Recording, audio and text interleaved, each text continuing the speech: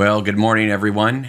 It is 10 o'clock, and here at St. Patrick Parish in Kansas City, where I'm at, there are no bells to remind me that it is, in fact, 10 o'clock, because it is Good Friday.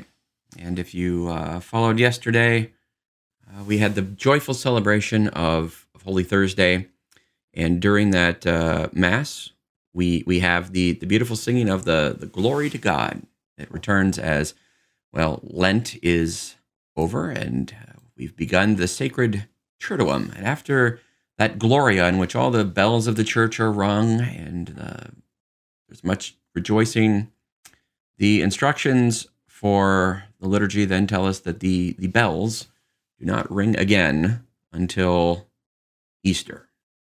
So it's a rather strange sort of quiet, I suppose, today here at the parish, and that I'm so used to hearing those bells ringing every quarter hour and ringing the Angelus, and I even have them set to play some songs on the 9, noon, 3, 6 hours, and so there's a strange sort of quiet today, and that's true in the church's liturgy as well. It's how we left things last night. If you remember, I mentioned how at the end of the evening Mass of the Lord's Supper last night, the liturgy does not have a dismissal. There is no end in a formal sort of way to that liturgy. Rather, we transfer the Eucharist, symbolizing Jesus going out to the Garden of Gethsemane, and there we watch and pray and do as our Lord asked the apostles to do 2,000 years ago, to join him in his passion. Stay, watch, pray. Pray that you may not enter into the trial or temptation. Of course, Jesus was asking his apostles to pray because what was about to happen would, of course, be the most trying thing that would ever happen for their faith. Now, Jesus had, of course, prepared his apostles for this. He had told them what would happen. Everything was coming to fulfillment. Lest we ever think that somehow that Jesus is overpowered on Good Friday. Rather, he clearly showed ahead of time that everything happened according to his permissive will. Jesus, of course, did not choose deliberately to make people torture him and ultimately kill him. He did not force anyone to deny him, as Peter did, or certainly to betray him, as Judas did. All the actors in the Passion of our Lord are free in their actions, and yet Jesus foresaw what they would do, and he foresaw what we would do. And I think that's an important thing to keep in mind on this Good Friday.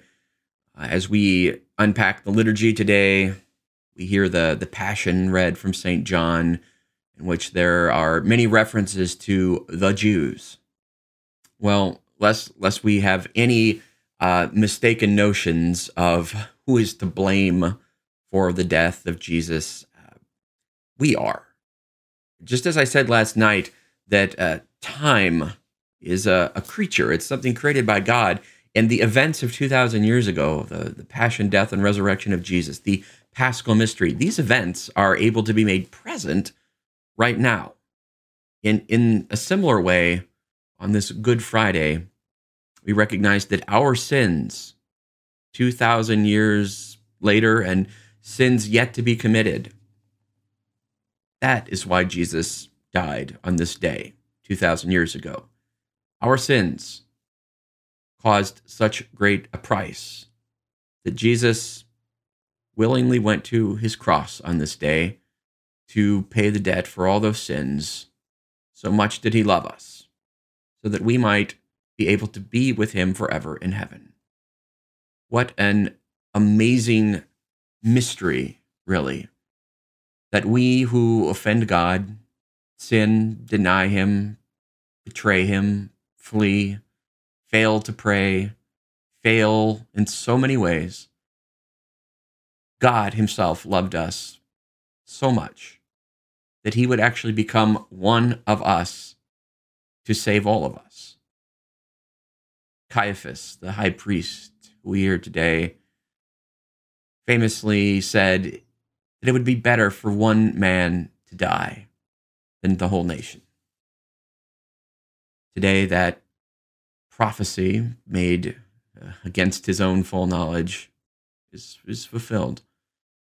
Indeed, it was better, even today we can call good, that one man, God, Jesus Christ, the God-man, indeed did die so that all of us might live.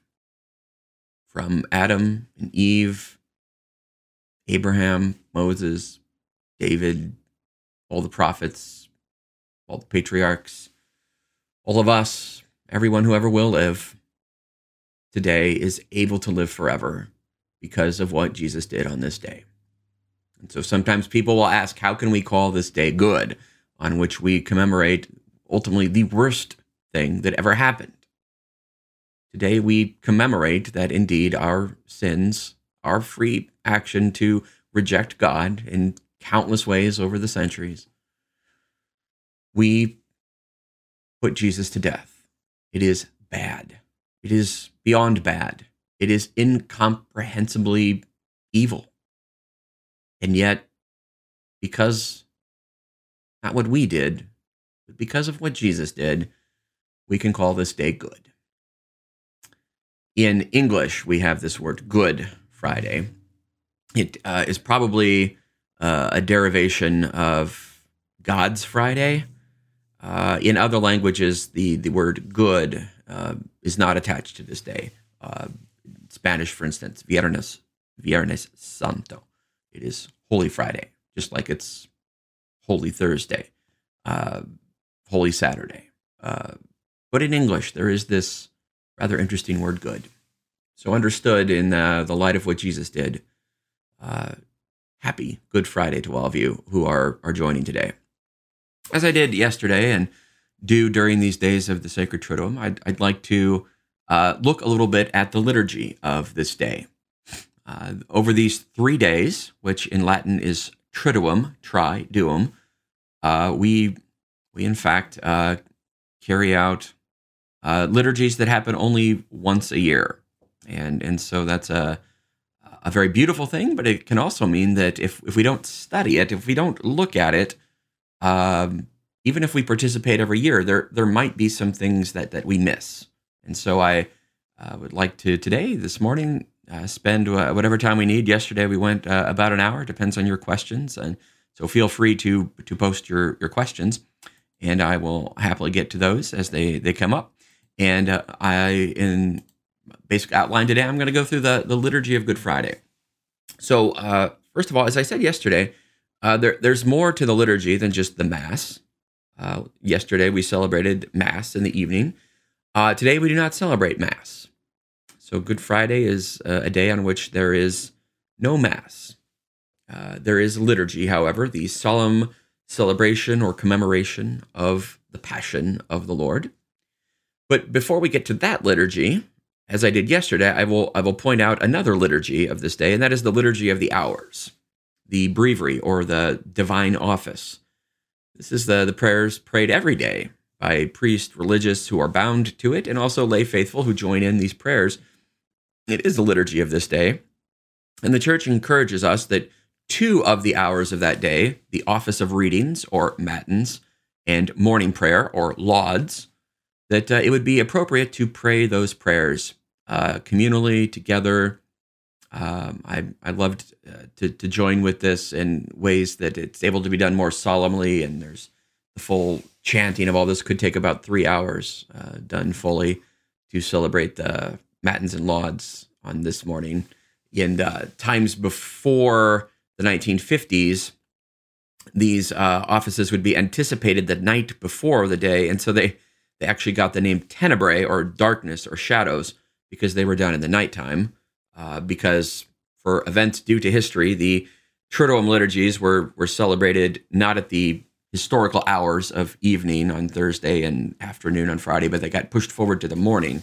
In 1955, under Pius XII, these liturgies were somewhat reformed and at least the timing of them was adjusted, so that last night we celebrated the Mass of the Lord's Supper in the evening, and today the liturgy of the Lord's Passion is to be celebrated, if possible, around 3 p.m. That being the historical hour at which Jesus likely died on the cross, depending upon which of the four Gospels you're looking at. So the Liturgy of the Hours would be the appropriate thing for this morning. And then this afternoon, before we get to the liturgy, at least in depending on which calendar and which Gospels you're reading, Jesus would have been, tried before the Sanhedrin, the Jewish leaders, sometime during the night, and then brought before Pilate, and would have been condemned to death sometime in the morning, and then would have been led out to Golgotha, Calvary, the place of the skull, sometime likely to be hanging on the cross for 3 hours from noon until 3. So although there's no liturgy, properly speaking, during these 3 hours, the Tre Ore, or the 3 hours, has long been a source of popular devotion, popular piety, that people would come to the church during these 3 hours to pray, perhaps in silence, quietly themselves. Perhaps there would be some preaching. I remember Fulton Sheen giving some beautiful reflections on it during the Tre Ore and the 3 hours. Perhaps the Stations of the Cross, other devotions. This would all be in the realm of popular piety and not the official liturgy of the day. But even if you can't make it to church at all today, to the physical building, as I mentioned yesterday, the liturgy very much, these are liturgical days in which we should try as much as possible to keep this time well, to at least find some time today to pray. And so I'm blessed to have all of you joining me today live, and those who will perhaps watch this video later. Sadly, our culture, even here in the United States, which is still somewhat hospitable to the Christian faith, it is not a day off work for most people, as it would have been in history. So many people do not have this day off to be able to participate in the middle of the day in the liturgy. So the liturgy is allowed to be repeated in the evening, and we'll do that here, especially in various languages. So it is not a holy day of obligation. People often ask, well, why is that? Well, partly because these times are so holy that if you don't want to be there for Holy Thursday liturgy in the evening, or certainly for the Easter Vigil, well, you don't have to be. So there's a beauty in which everyone who's at the liturgies over these 3 days, they want to be there. And the church is normally full, packed. Everyone is there who very much wants to be there. So it's not a holy day of obligation for that reason, but also just because people don't have work off. Although it will be very beautiful. My experience over the years here at St. Patrick's in Kansas City has been that at 3 o'clock this afternoon, the church will be absolutely full for the celebration of the liturgy. So with that having been said, let's look at the liturgy of this day. This is one where we Catholics know that the Mass is the highest form of prayer that we have. And so on this day, there is no Mass. So let's kind of be clear about that from the beginning, that you would not say today that, I'm going to go to Mass, because there is no Mass. There is rather the celebration of the Passion of the Lord. It's a weird, kind of strange word, celebrate, there, I suppose, to say on this day in which we commemorate, perhaps even better, a word. Celebration seems hardly fitting, but celebrare in Latin doesn't mean necessarily the implied happiness, but rather to make solemn, to observe in a solemn way, perhaps is a better translation of celebrare. So the celebration of the Lord's Passion. Okay, so let's say, first of all, there are 3 parts to this liturgy. And the beginning is most striking. As I said last night, there is no dismissal because the liturgy doesn't end. And so at the beginning of the celebration of the Passion liturgy, there is really no formal beginning. Here are the instructions. It says, on the afternoon of this day, about 3 o'clock, unless a later hour is chosen for pastoral reason, there takes place the celebration of the Lord's Passion, consisting of three parts, namely the liturgy of the Word, the adoration of the cross, and Holy Communion. Notes then in the United States, the diocesan bishop can permit it to be repeated later, which we're doing here at St. Patrick's because we even have various language groups. Here's the beginning. The priest and the deacon, if a deacon is present, wearing red vestments, as for Mass, but notice it's not Mass, they go to the altar in silence, and after making a reverence to the altar, prostrate themselves and pray in silence for a while. Others kneel. This is a very striking gesture to begin Mass. On this day in which, as I said, we recognize that our sins put Jesus on the cross, literally on a day where we remember that we killed God. What can we do? Well, literally the priests, the ministers enter in silence and then simply fall on their face and lie on the ground. If we could, we would probably throw ashes on ourselves, put on sackcloth. We don't go that far, but we do simply come in and just fall on our face in silence. There really are no words. What could we say at this point? And sometimes gestures are more important than words. So simply fall on the ground and pray. Then rising, as I said, there's no greeting. So the first words, notice that there's no singing as the priest enters. There's no hymn. There's not even the entrance antiphon or introit that we would normally have at Mass. Just silence, absolute silence, and lying on the floor. After a brief period of prayer, the priest gets up, goes to the chair, and doesn't say the normal "let us pray" or anything. There's simply a prayer. And it says, "O God, who by the passion of Christ, your Son, our Lord, abolished the death inherited from ancient sin by every succeeding generation, grant that just as being conformed to him, we have borne by the law of nature the image of the man of earth, so by the sanctification of grace, we may bear the image of the man of heaven, through Christ our Lord." That is an incredibly theologically, typologically deep prayer. If you just hear it only at the liturgy, I think people would be lost a little bit. Even me, as I prepare to celebrate the liturgy, I've looked at that prayer this morning and had to pray over it a lot.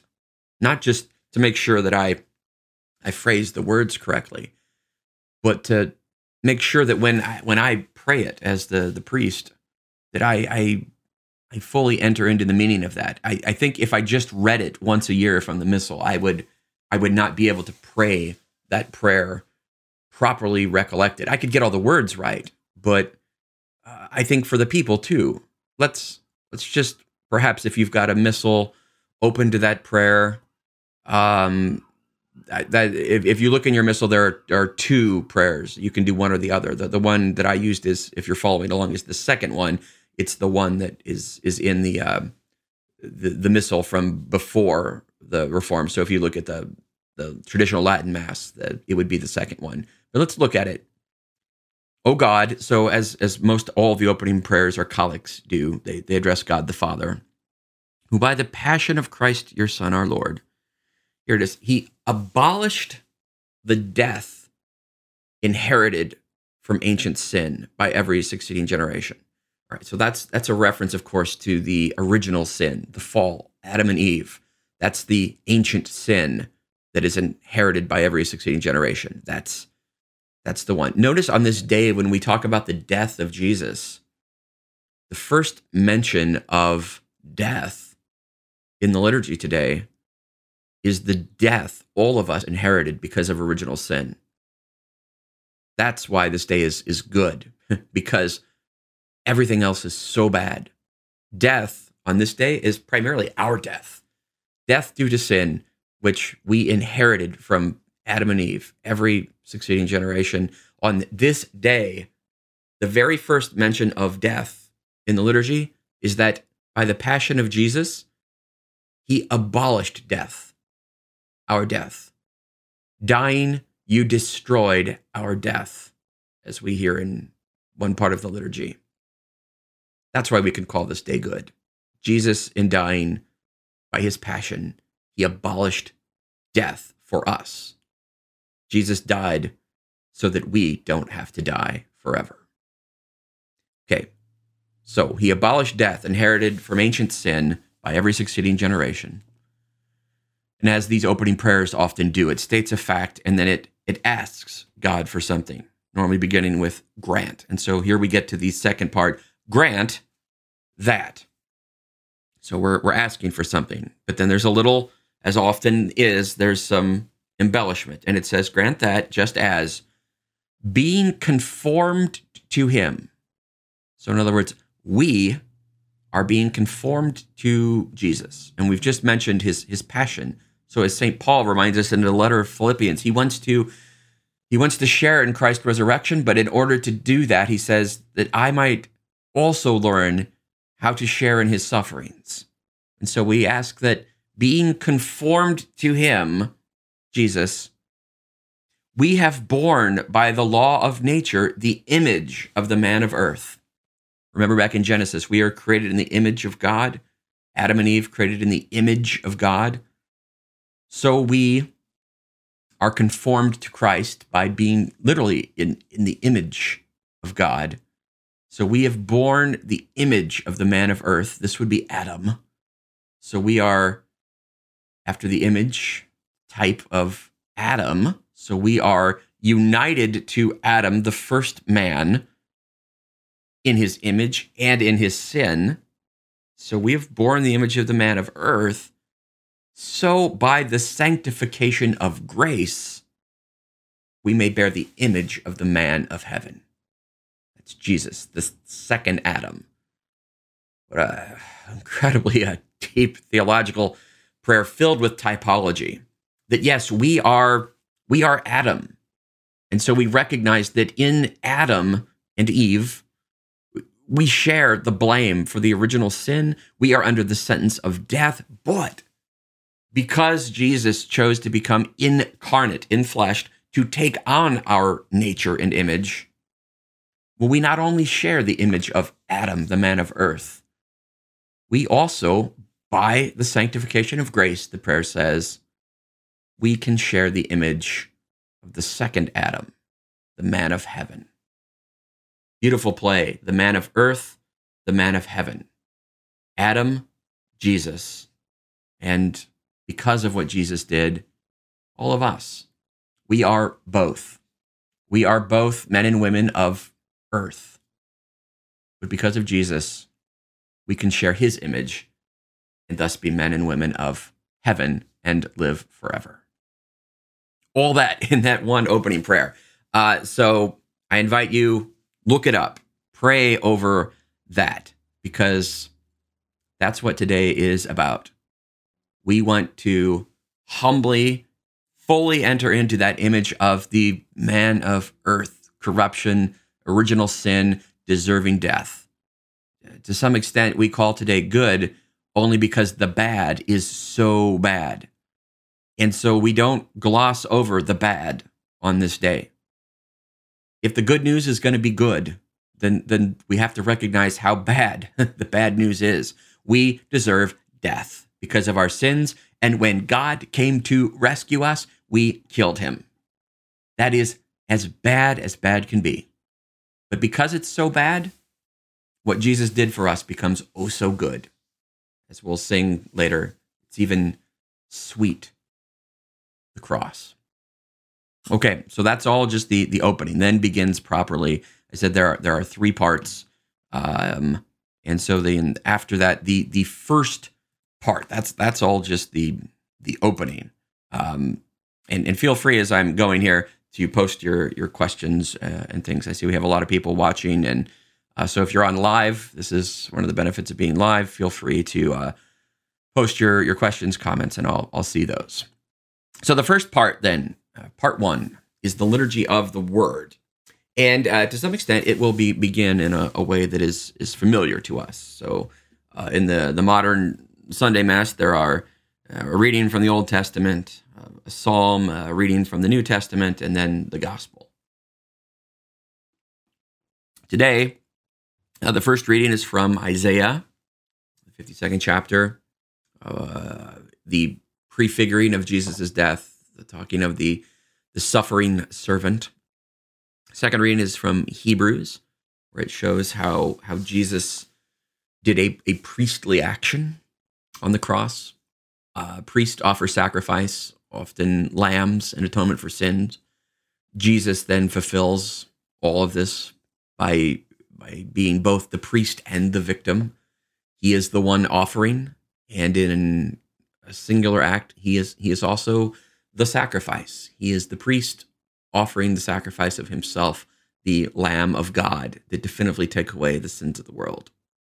And then we have the gospel, and on Good Friday, the gospel is always the passion narrative from St. John.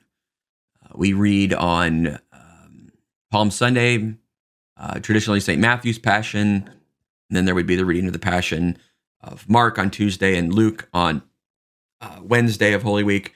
Now we rotate those three on the Sundays of Palm Sunday, but the Good Friday Passion is always St. John. And the way that this is done in its fullest solemn form is that it would be chanted, sung by three deacons. Remember, the proper minister of proclaiming the gospel is a deacon. It is divided into three traditional parts. The most solemn part being that of Christ, and then two other parts. The chronista, in Latin, or it means the chronicler, the one who times, keeps the time, known in English as the narrator. And then the third part is the known in Latin as the synagogue, or the synagogue. But it takes care of all the other voices, not just the Jewish crowds and things. So there are traditionally broken down into three parts. Three deacons would chant this. And if you were to watch the Good Friday liturgy from Rome, as I'm missing right now to do this, but I'll catch it live, catch up. You will see three deacons come out vested as deacons, and they chant the St. John Passion.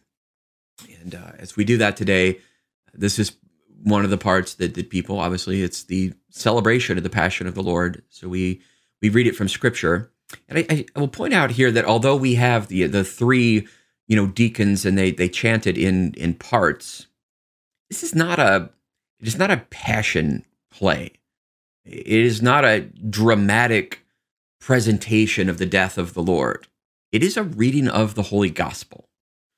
Just as at every Mass, when the Gospel is read, so much more than simply a passion play or dramatic presentation happens. We believe that the Holy Spirit is active when the Gospel is proclaimed at Mass.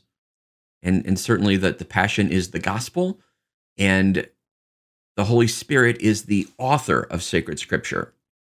So rather than a mere worldly play or dramatic presentation of the Passion, something much more powerful happens. The death of Jesus that is recounted in the Scriptures is made present.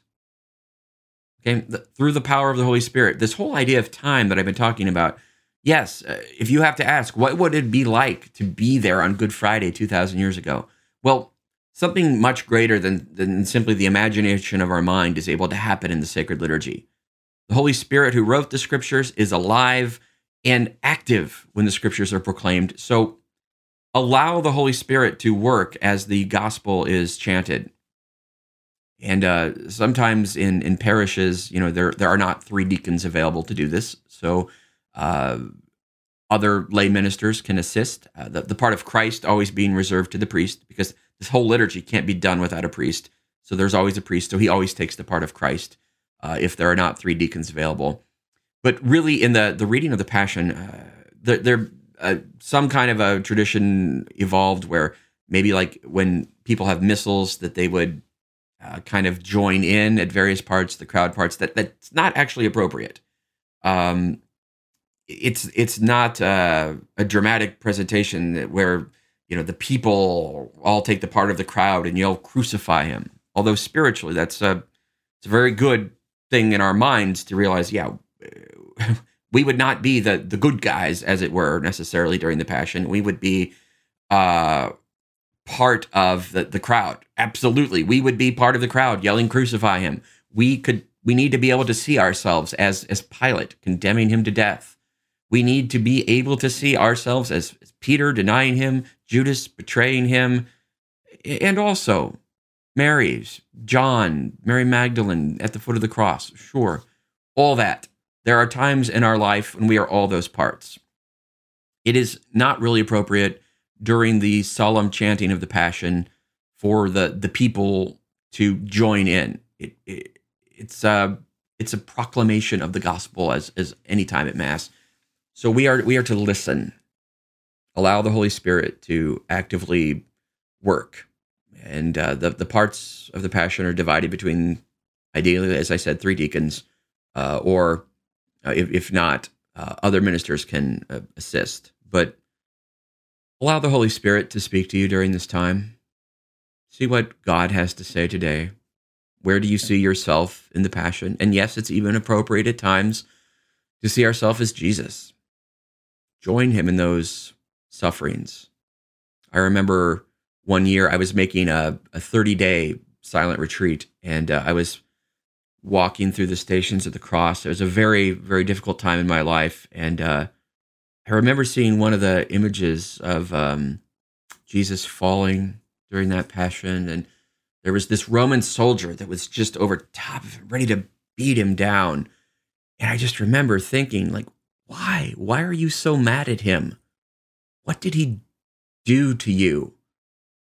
And I could even see myself there in the person of Christ, as perhaps all of us who suffer are meant to see in Jesus' sufferings our own. So much as I say, yes, we are the ones who betrayed him, denied him, abandoned him, sure. But we can also, as it says in that opening prayer, we can bear the image of this man of heaven.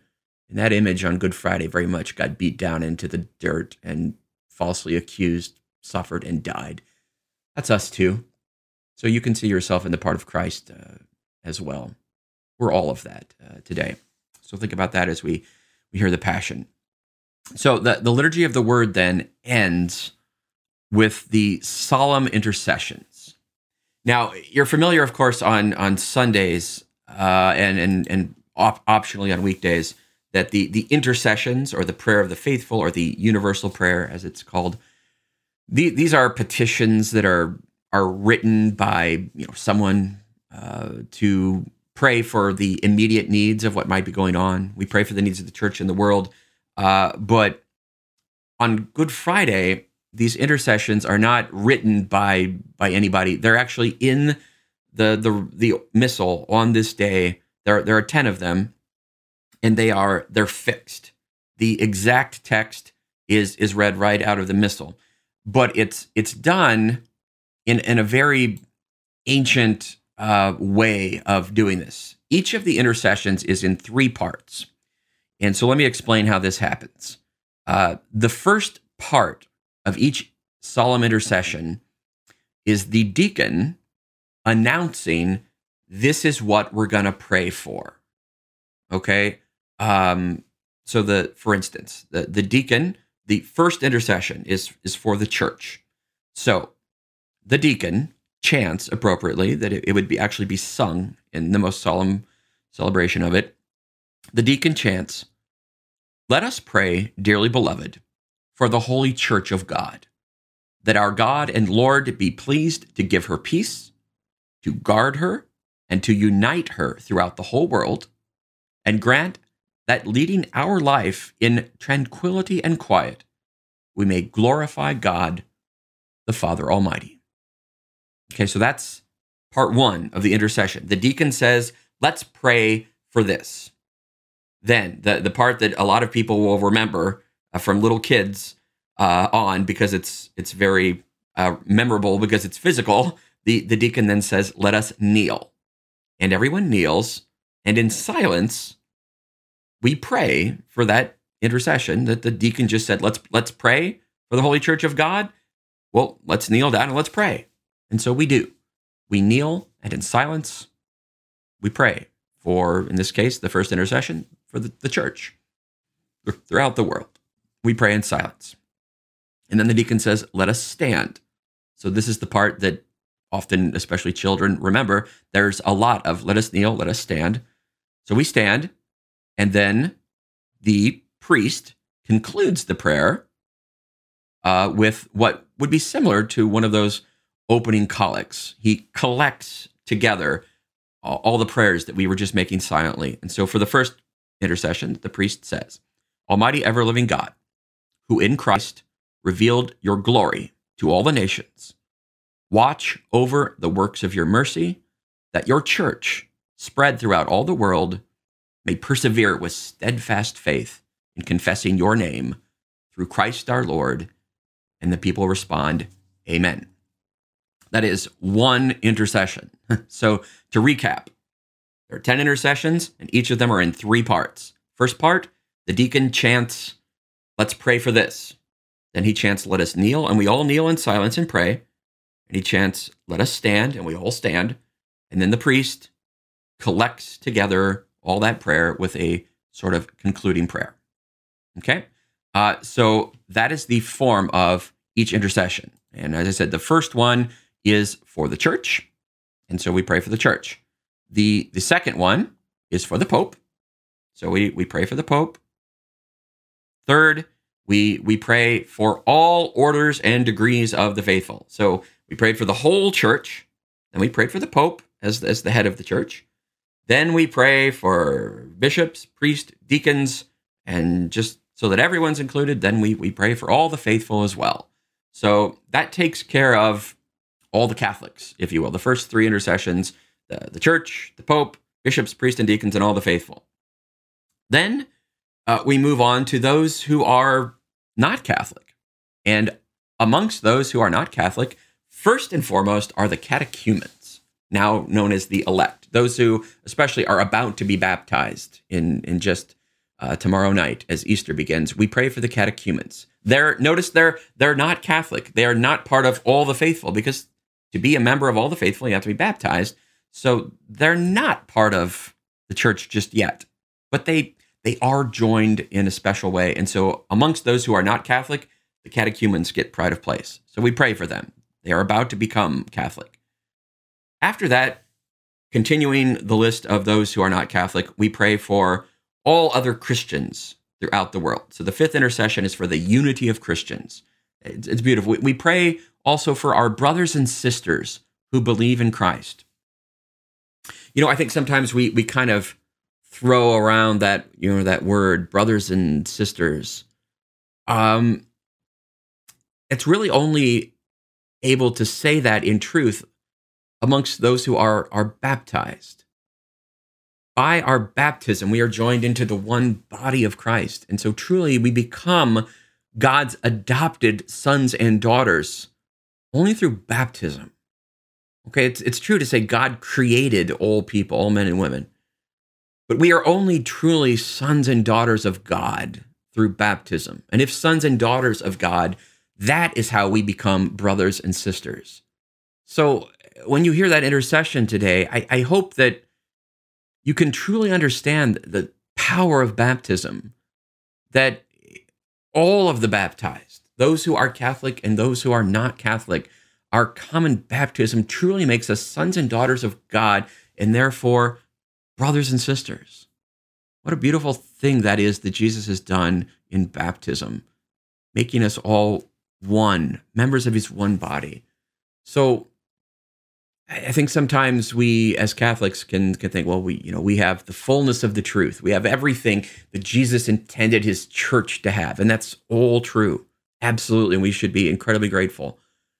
But let's not forget the great blessing that we have, and that we do have some unity in at least our common baptism, a belief in Jesus Christ, we celebrate with all Christians over these days. And Easter is a beautiful day to celebrate with all the baptized, all Christians, who we all claim this incredible story of God become man, died for our sins, and rose to new life that we could live forever. So notice this intercession prays for our brothers and sisters who believe in Christ, that God our Lord may be pleased as they live the truth. Notice they don't have the fullness of the truth, but they're living the truth. That God would be pleased to gather them together and keep them in his one church. We're praying for full Christian unity. So we pray for that. Almighty ever-living God, who gather what is scattered. We recognize that our sins not only put Jesus on the cross, but created division amongst Christians, which shouldn't be there. That you gather what was scattered and you keep together what you have gathered. Look kindly on the flock of your Son. Notice the flock is all Christians. Look kindly on this flock, that those whom one baptism has consecrated may be joined together by integrity of the faith and united in the bond of charity through Christ our Lord. A beautiful prayer for Christian unity. So we certainly pray that as we celebrate these days of what Jesus did for us, we could be united as Christians and one day perfectly united visibly in his one church.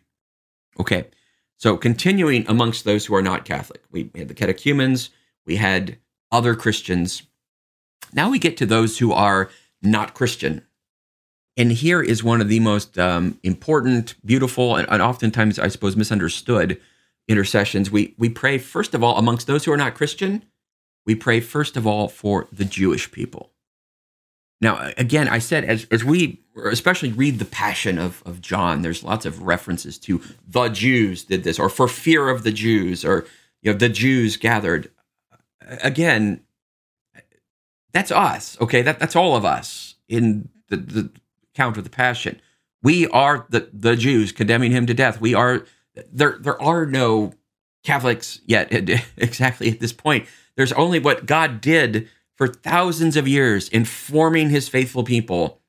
Christianity, the coming of Jesus, is the Messiah promised of all time to God's chosen people. To be Christian is to be Jewish, to be everything that Judaism was meant to prefigure, be a type of. It's not abolished. Christianity is not something new. It is Judaism come to full fulfillment. And so we pray amongst all those who don't believe in Christ, the Jewish people get special reference because they are so special to God and to us as Christians, especially as Catholics. I never understood growing up why people would question that, like, oh, well, the Jews killed Jesus. And so that's all. That's the faithful who were there. That's us. I killed Jesus. You killed Jesus. So let there be no question about that. However, listen to the intercession then. Let us pray also for the Jewish people, to whom the Lord our God spoke first. We do sometimes see the Jewish people as our elder brothers and sisters in the faith, if you will. God first spoke them, to the ones who God spoke first, that he may grant them to advance in love of his name and faithfulness to his covenant. Very interesting there. We say that God does not abolish his covenant or promises. They continue to try to live the covenant. And we do pray then in the collect, Almighty ever-living God, who bestowed your promises on Abraham and his descendants, graciously hear the prayers of your church. Hear this now. That the people you first made your own may attain the fullness of redemption through Christ our Lord. So we recognize that God made a covenant, made a promise with Abraham, the Jewish people. He is faithful to that covenant. He will continue to try to draw all to his church. And we pray that they may attain the fullness of redemption. That is the modern reading of this petition. In former days, there was language that spoke of the unfaithful, or in Latin, perfidious Jews. That language is taken out now. But even in the Latin Mass, we still pray that in the language of Scriptures, that there is as it were, a veil that veils the Jewish people, much as they live out the covenant. It's as if they don't know that the Messiah has in fact come. I mean, how sad that the whole point of God's chosen people were to prepare for the definitive coming of the Messiah. And so there is an incompleteness of the Jewish position. They're trying the best they can to live out faithfully this covenant, not knowing that Jesus has come. Now, we know that that's through no fault of their own, shall we say. They're not condemned because of this. They're not even sinning because of this. But we do pray that they will certainly recognize Jesus when he comes again. And many of the Jewish people do become Christian. Many Jews make great converts to Christianity because it's not so much a conversion as it is a recognition of the Messiah I'm waiting for has come, and I want to know him. So enough about the prayer for the Jews. But see, amongst those who do not believe in Jesus, Jews get pride of place, singled out for good. So then we have those who do not believe in Christ, and so this would include Muslims, Hindus, Sikhs, Buddhists. We pray for them because they believe in God, and to some extent that is true. They believe in the one true God, and so that unites us in some way. So we pray for those who do not believe in Christ, but nonetheless believe in God. Then the eighth one, we pray for those who do not even believe in God, or at least do not acknowledge God, as we say. Let's pray for those who do not acknowledge God. And, today it's becoming a lot of people. And I love in these prayers, though, we pray that they might follow what is right in sincerity of heart. So we recognize that God has put his imprint, even those who don't believe in God, well, he created them, he believes in them, and he put his law right in their hearts. So even if people who say they don't believe in God, if they're trying to follow the truth, well, God is the truth. He made the truth. If you are able to look at nature and find the laws of nature, well, eventually you're going to find nature's God, the one who created all those laws and created nature itself. So good. You don't acknowledge God. You're not sure if there's God, agnostics. Okay. Follow the truth. And we can pray. What do we do for people who even reject God, sometimes violently in our society today? Okay, well, keep asking questions. Keep following the truth. You'll find God. So we can pray for them today. The collect at the end of this, get this. Almighty ever-living God, who created all people, as I just said, to seek you always by desiring you. If you desire goodness, truth, beauty, you desire God, even if you don't know it. In finding you may come to rest. I've never seen people so evangelical as atheists. I've got friends who, if I post anything religious online, they will immediately try to be the world's greatest evangelist for science, as if science disproves religion. That's a whole nother thing. But I like this little bit that we pray that they would come to rest. I've never seen so many people so just worked into a frenzy about, oh no, someone posted something religious. I've got to, put my atheist spin on it and try to debunk religion with everything I've got. They just seem tired to me. So not at peace. I don't, sometimes it's just I'm done. I don't have to get into those comment wars because am I going to convince someone on Facebook to give their life to Jesus and find God? Probably not. I engage in that forum as I'm doing right now, obviously, because there is a sense in which let's be out there, let's propose the faith, sure, but ultimately I can rest. I've got peace because I know the truth of God. So we pray that they may come to rest, and that despite every harmful obstacle, get this, faithful Christians, the harmful obstacle that's talked about here is us. Why are so many people atheists or don't believe in Christianity or don't like the Catholic Church? Okay, there's baggage, certainly, but oftentimes it's harmful obstacles, and those obstacles are us. Sometimes the worst gospel people ever read are Christians. We're supposed to be this intimate communion of people who love one another. The early Christians, see how they love one another, the pagans said. Can we really say that that's so obvious and attractive today in how we live the faith? I don't know. So let's pray for these harmful obstacles, us, to be taken away so that atheists might be more inclined to believe in a God of love and a church of love, if we actually acted that way. So our sins are a harmful obstacle. That's why sometimes people are atheists. So despite every harmful obstacle, all may recognize the signs of your fatherly love and the witness of the good works done by those who believe in you. Number one reason people often become Christian, they see how we love each other, how Mother Teresa, you can't look at Mother Teresa and her care of the poor and not ask, why does she do that? Why did she do that? She loved Jesus. She saw Jesus. And if you see the beautiful, powerful example of people who love God and love Jesus, now you might say, I want to be part of that. Almost always that's part of the story of people who are converting, becoming Christian. So let's show the example of our good works so that in gladness they can come to confess you, the one true God, Father of our human race. Beautiful. All right, so that's the first 8. So notice, recap, progression. We pray for Catholics. So we pray for the whole church. We pray for the Pope. Then we pray for bishops, priests, deacons, all the faithful.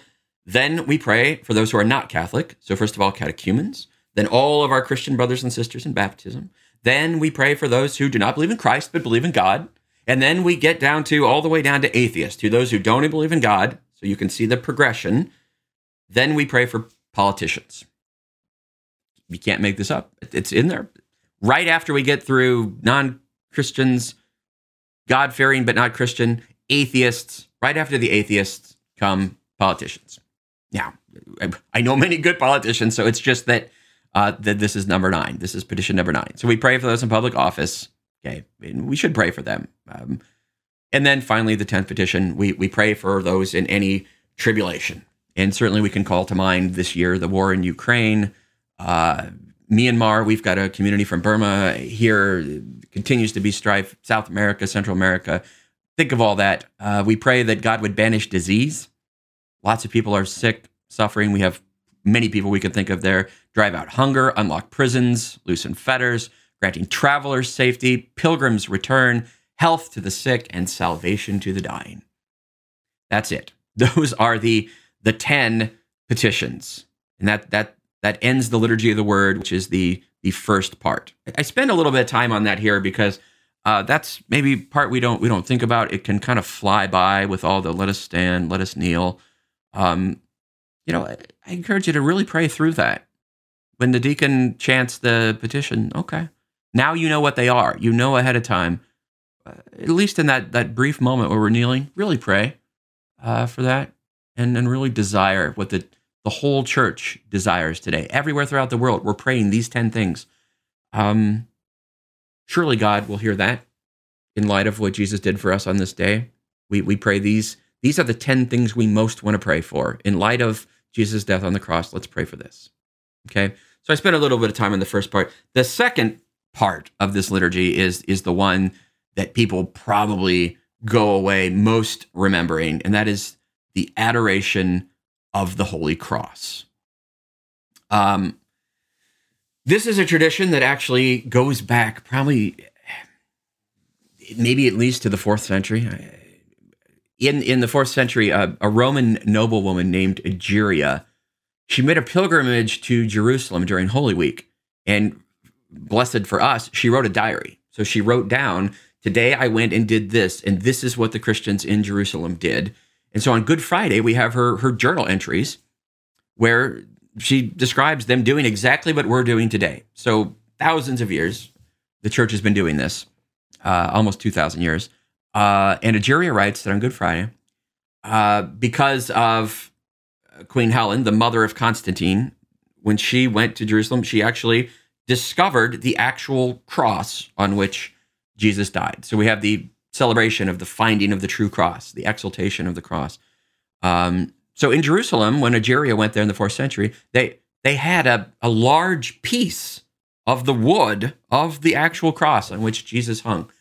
And so they would bring that out on Good Friday, place it on a table, and allow the faithful to come up and kiss it and reverence the actual wood of the true cross.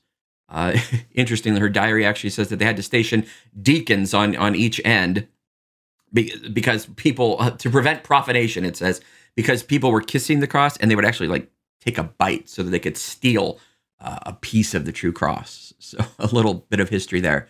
So people would come forward and venerate the wood of the cross. So that's why in our celebration of Good Friday, there is often when it mentions a cross in liturgy, I will say this, that almost always crux in Latin means a crucifix. So a cross on which there's an image of Christ crucified. Such a cross, a crucifix, is required for Mass, for instance. The instructions for Good Friday do not explicitly require an image of Christ on the cross. I would say probably most places there is. I remember very much from my time growing up, it was striking to come forward and kiss the feet of Jesus, often on the crucifix.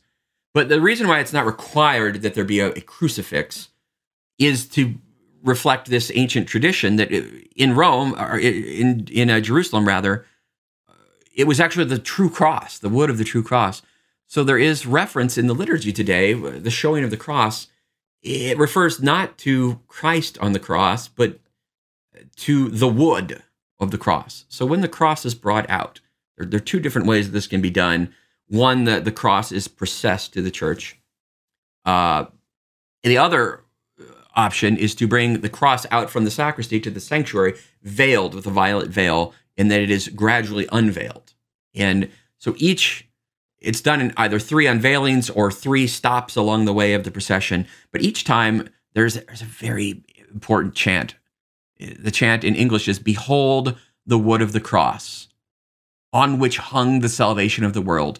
And then all the people chant, "Come, let us adore." And everyone kneels and adores the cross. And this is repeated 3 times. This "Behold the wood," ecce lignum crucis, reminds us of this day. We don't have, probably in most of our churches, a relic of the true cross. But symbolically, at least, the cross that we do use, it becomes such a powerful symbol that we would actually sing, "Come, let us adore." Well, we only adore God. But on this day, it becomes such a powerful symbol that we can actually sing, "Come, let us adore." And as we'll see, we even genuflect to this cross. That's how powerful this symbol of our salvation is. Behold the wood of the cross, on which hung the salvation of the world. Come, let us adore. And we do that 3 times, unveiling the cross, kneeling, adoring. And then the faithful are invited to come up and venerate or adore the cross. The instructions for the priest goes first alone, it says, and he removes his chasuble, his vestments, sets that all aside. In the restored modern liturgy, it even says removing his shoes. What an act of humility. The priest would remove his fancy vestments, even his shoes, and go forward and genuflect to the cross, kiss the cross, and then all the faithful are invited to come up and do that. So yeah, just as we would recognize our part in this, that we ultimately put Jesus to death, sure, we also recognize that we can come and kiss. And not the kiss of Judas in this case, but how beautiful that we would kiss the cross. And while this is done, the music, the chant, it's in the missal. So sometimes maybe we'll sing a different song, and I hope that there's appropriate one, maybe perhaps like the spiritual "Were You There?" But beyond that, I bring your attention to what you might not even hear, because sometimes it just gets skipped. But the music, the chants that are actually in the missal, hear this. So here's the first one. "We adore your cross, O Lord. We praise and glorify your holy resurrection. For behold, because of the wood of a tree, joy has come to the whole world." What a beautiful chant. And then Psalm 67, 66 in the Vulgate is chanted, "May God have mercy on us and bless us. May he let his face shed his light upon us and have mercy on us." So that's the first chant. Second chant, it's known collectively as the reproaches, because it's sung in the voice of God reproaching us. And so the refrain of all this is, "My people, what have I done to you? Or how have I grieved you? Answer me. And it sings, because I led you out of the land of Egypt, you have prepared a cross for your Savior. Hear the reproach in all this. And then what can we sing? We actually keep this in the Greek. Hagios Hotheos. Holy is God. Hagios Iskyros. Holy and mighty. Hagios Athanatos. Eleis animas. Holy and immortal one, have mercy on us. Yeah, what can be our response? My people, what have I done to you? How have I grieved you? Answer me. How? What can we answer? We just bow before God. You are holy. You are mighty. You are undying. Have mercy on us. Best response we could make. And then this goes on, because I led you through the desert for 40 years. I fed you with manna. I brought you into a land of plenty. And you have prepared a cross for your Savior. Holy are you, God. Holy immortal. Holy undying. Have mercy on us.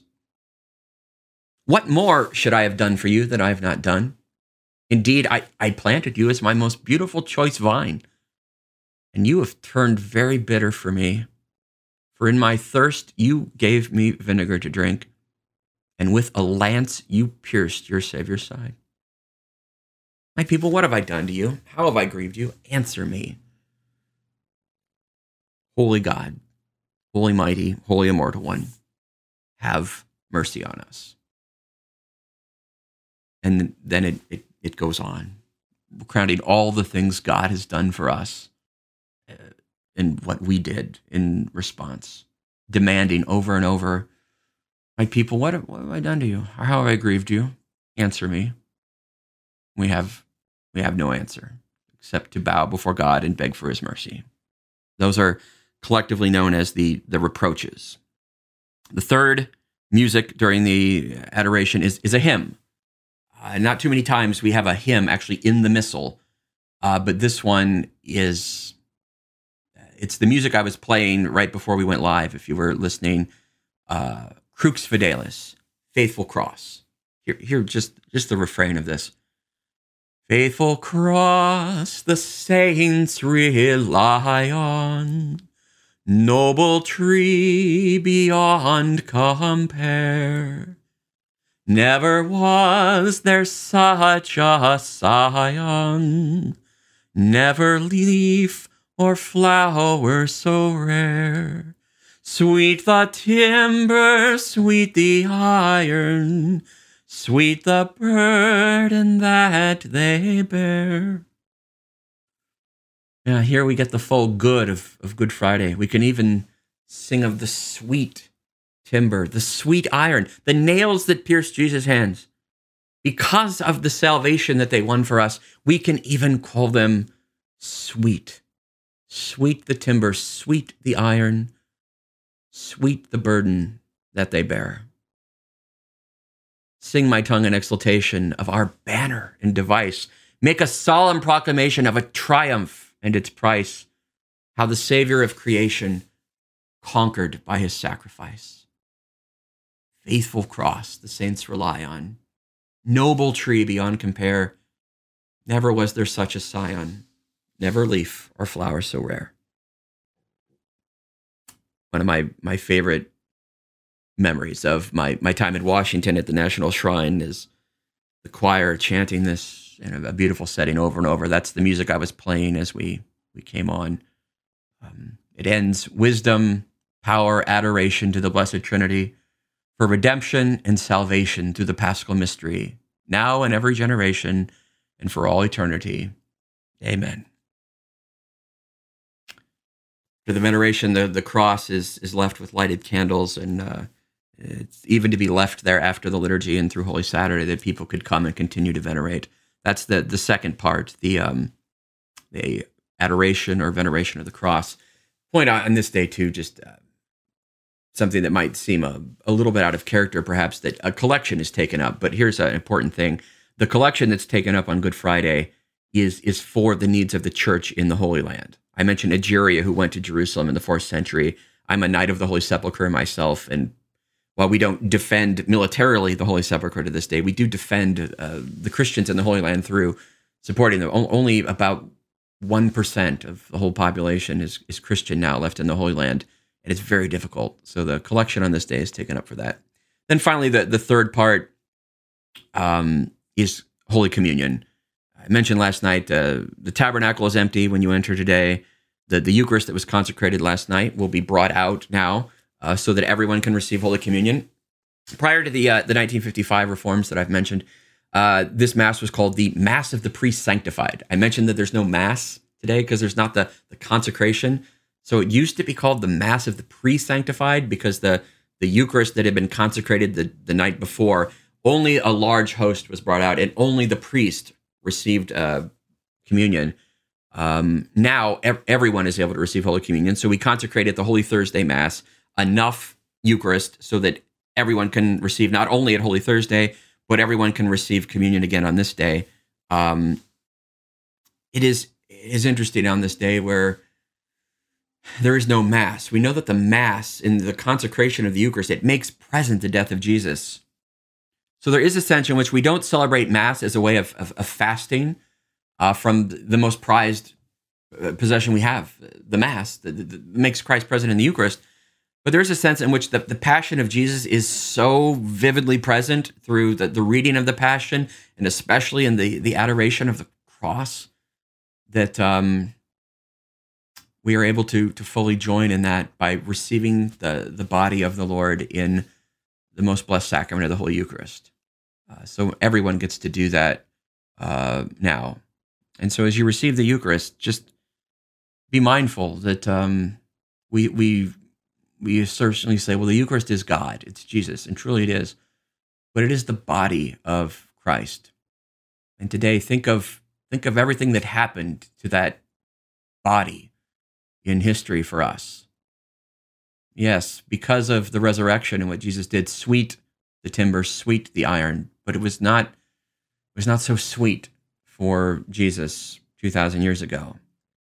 His body was betrayed, kissed by a traitor, handed over, abused, beaten, scourged, crowned with thorns, beaten beyond all recognition, and then ultimately carried a cross up Calvary. That body was beaten unrecognizable by the time he even got to Calvary. And then that body of Christ had nails driven through it, a lance piercing his side, and was laid in a tomb. That is the body of Christ that will be presented to you today, now risen and glorified, surely. But when you hear the priest, the minister say to you today, handing you Holy Communion, the body of Christ, you might think of just how much that body suffered for you today so that you could live forever, and put your hand out to take the fruit of this tree of life, the cross, which conquers the tree in the garden in which Adam and Eve reached out to take the forbidden fruit. Today, because of what Jesus did, we are able to receive the fruit of the tree of life, the body of Christ. So after communion, the Eucharist is taken back to the place of repose in the sacristy. The tabernacle remains empty. And as I said, that this liturgy doesn't end. There is no dismissal, just like there wasn't last night, and there was no greeting at the beginning of this Mass. The Triduum liturgy continues, even though we might leave the building. So there's simply a prayer over the people to end this liturgy. And then all depart in silence. And remember, I mentioned normally we only genuflect to God in the Eucharist. We only adore God. The prayer over the people concludes, Almighty ever-living God, who has restored us to life by the blessed death and resurrection of your Christ, preserve in us the work of your mercy, that partaking of this mystery, we may have a life unceasingly devoted to you, through Christ our Lord. Then he prays, may abundant blessing, O Lord, we pray, descend upon your people who have honored the death of your Son in the hope of their resurrection. May pardon come, comfort be given, holy faith increase, and everlasting redemption be made secure through Christ our Lord. And then it says, and all after genuflecting to the cross depart in silence. After the celebration, the altar is stripped, but the cross remains on the altar with the 2 or 4 candlesticks. And that's how we leave. Silence and the cross. But a symbol of hope and life. Notice that closing prayer. It prays that what we have done today in commemorating the Lord's Passion, it would preserve in us God's mercy and lead us to continue now to live in a way worthy of what Jesus did for us on this day. I pray that this little reflection and liturgical explanations, as it were, today would help you, especially if you're going to participate in the liturgy today at 3 o'clock or whenever it might be, that this would help you to more fruitfully participate in the liturgy today. And if you're not able, that my reflections here might help you to honor this day whenever you might be able to watch this video. I thank those who have joined us live and have sat through this. I pray that today's celebration would bring all of the church awareness of God's mercy, especially for those on the peripheries, as Pope Francis always tells us, those who most need the mercy of what Jesus did for us today, that through our celebration of the liturgy, we might truly recognize that if we live out this day, that we live in a way that we want to be with Jesus, with him forever in heaven, that we would then live in a way that we could desire that and ultimately have it. And if we do that, then we can certainly have good cause to realize that on this day, in which the worst thing in the history of the world happened, that gained us the prize of eternal life.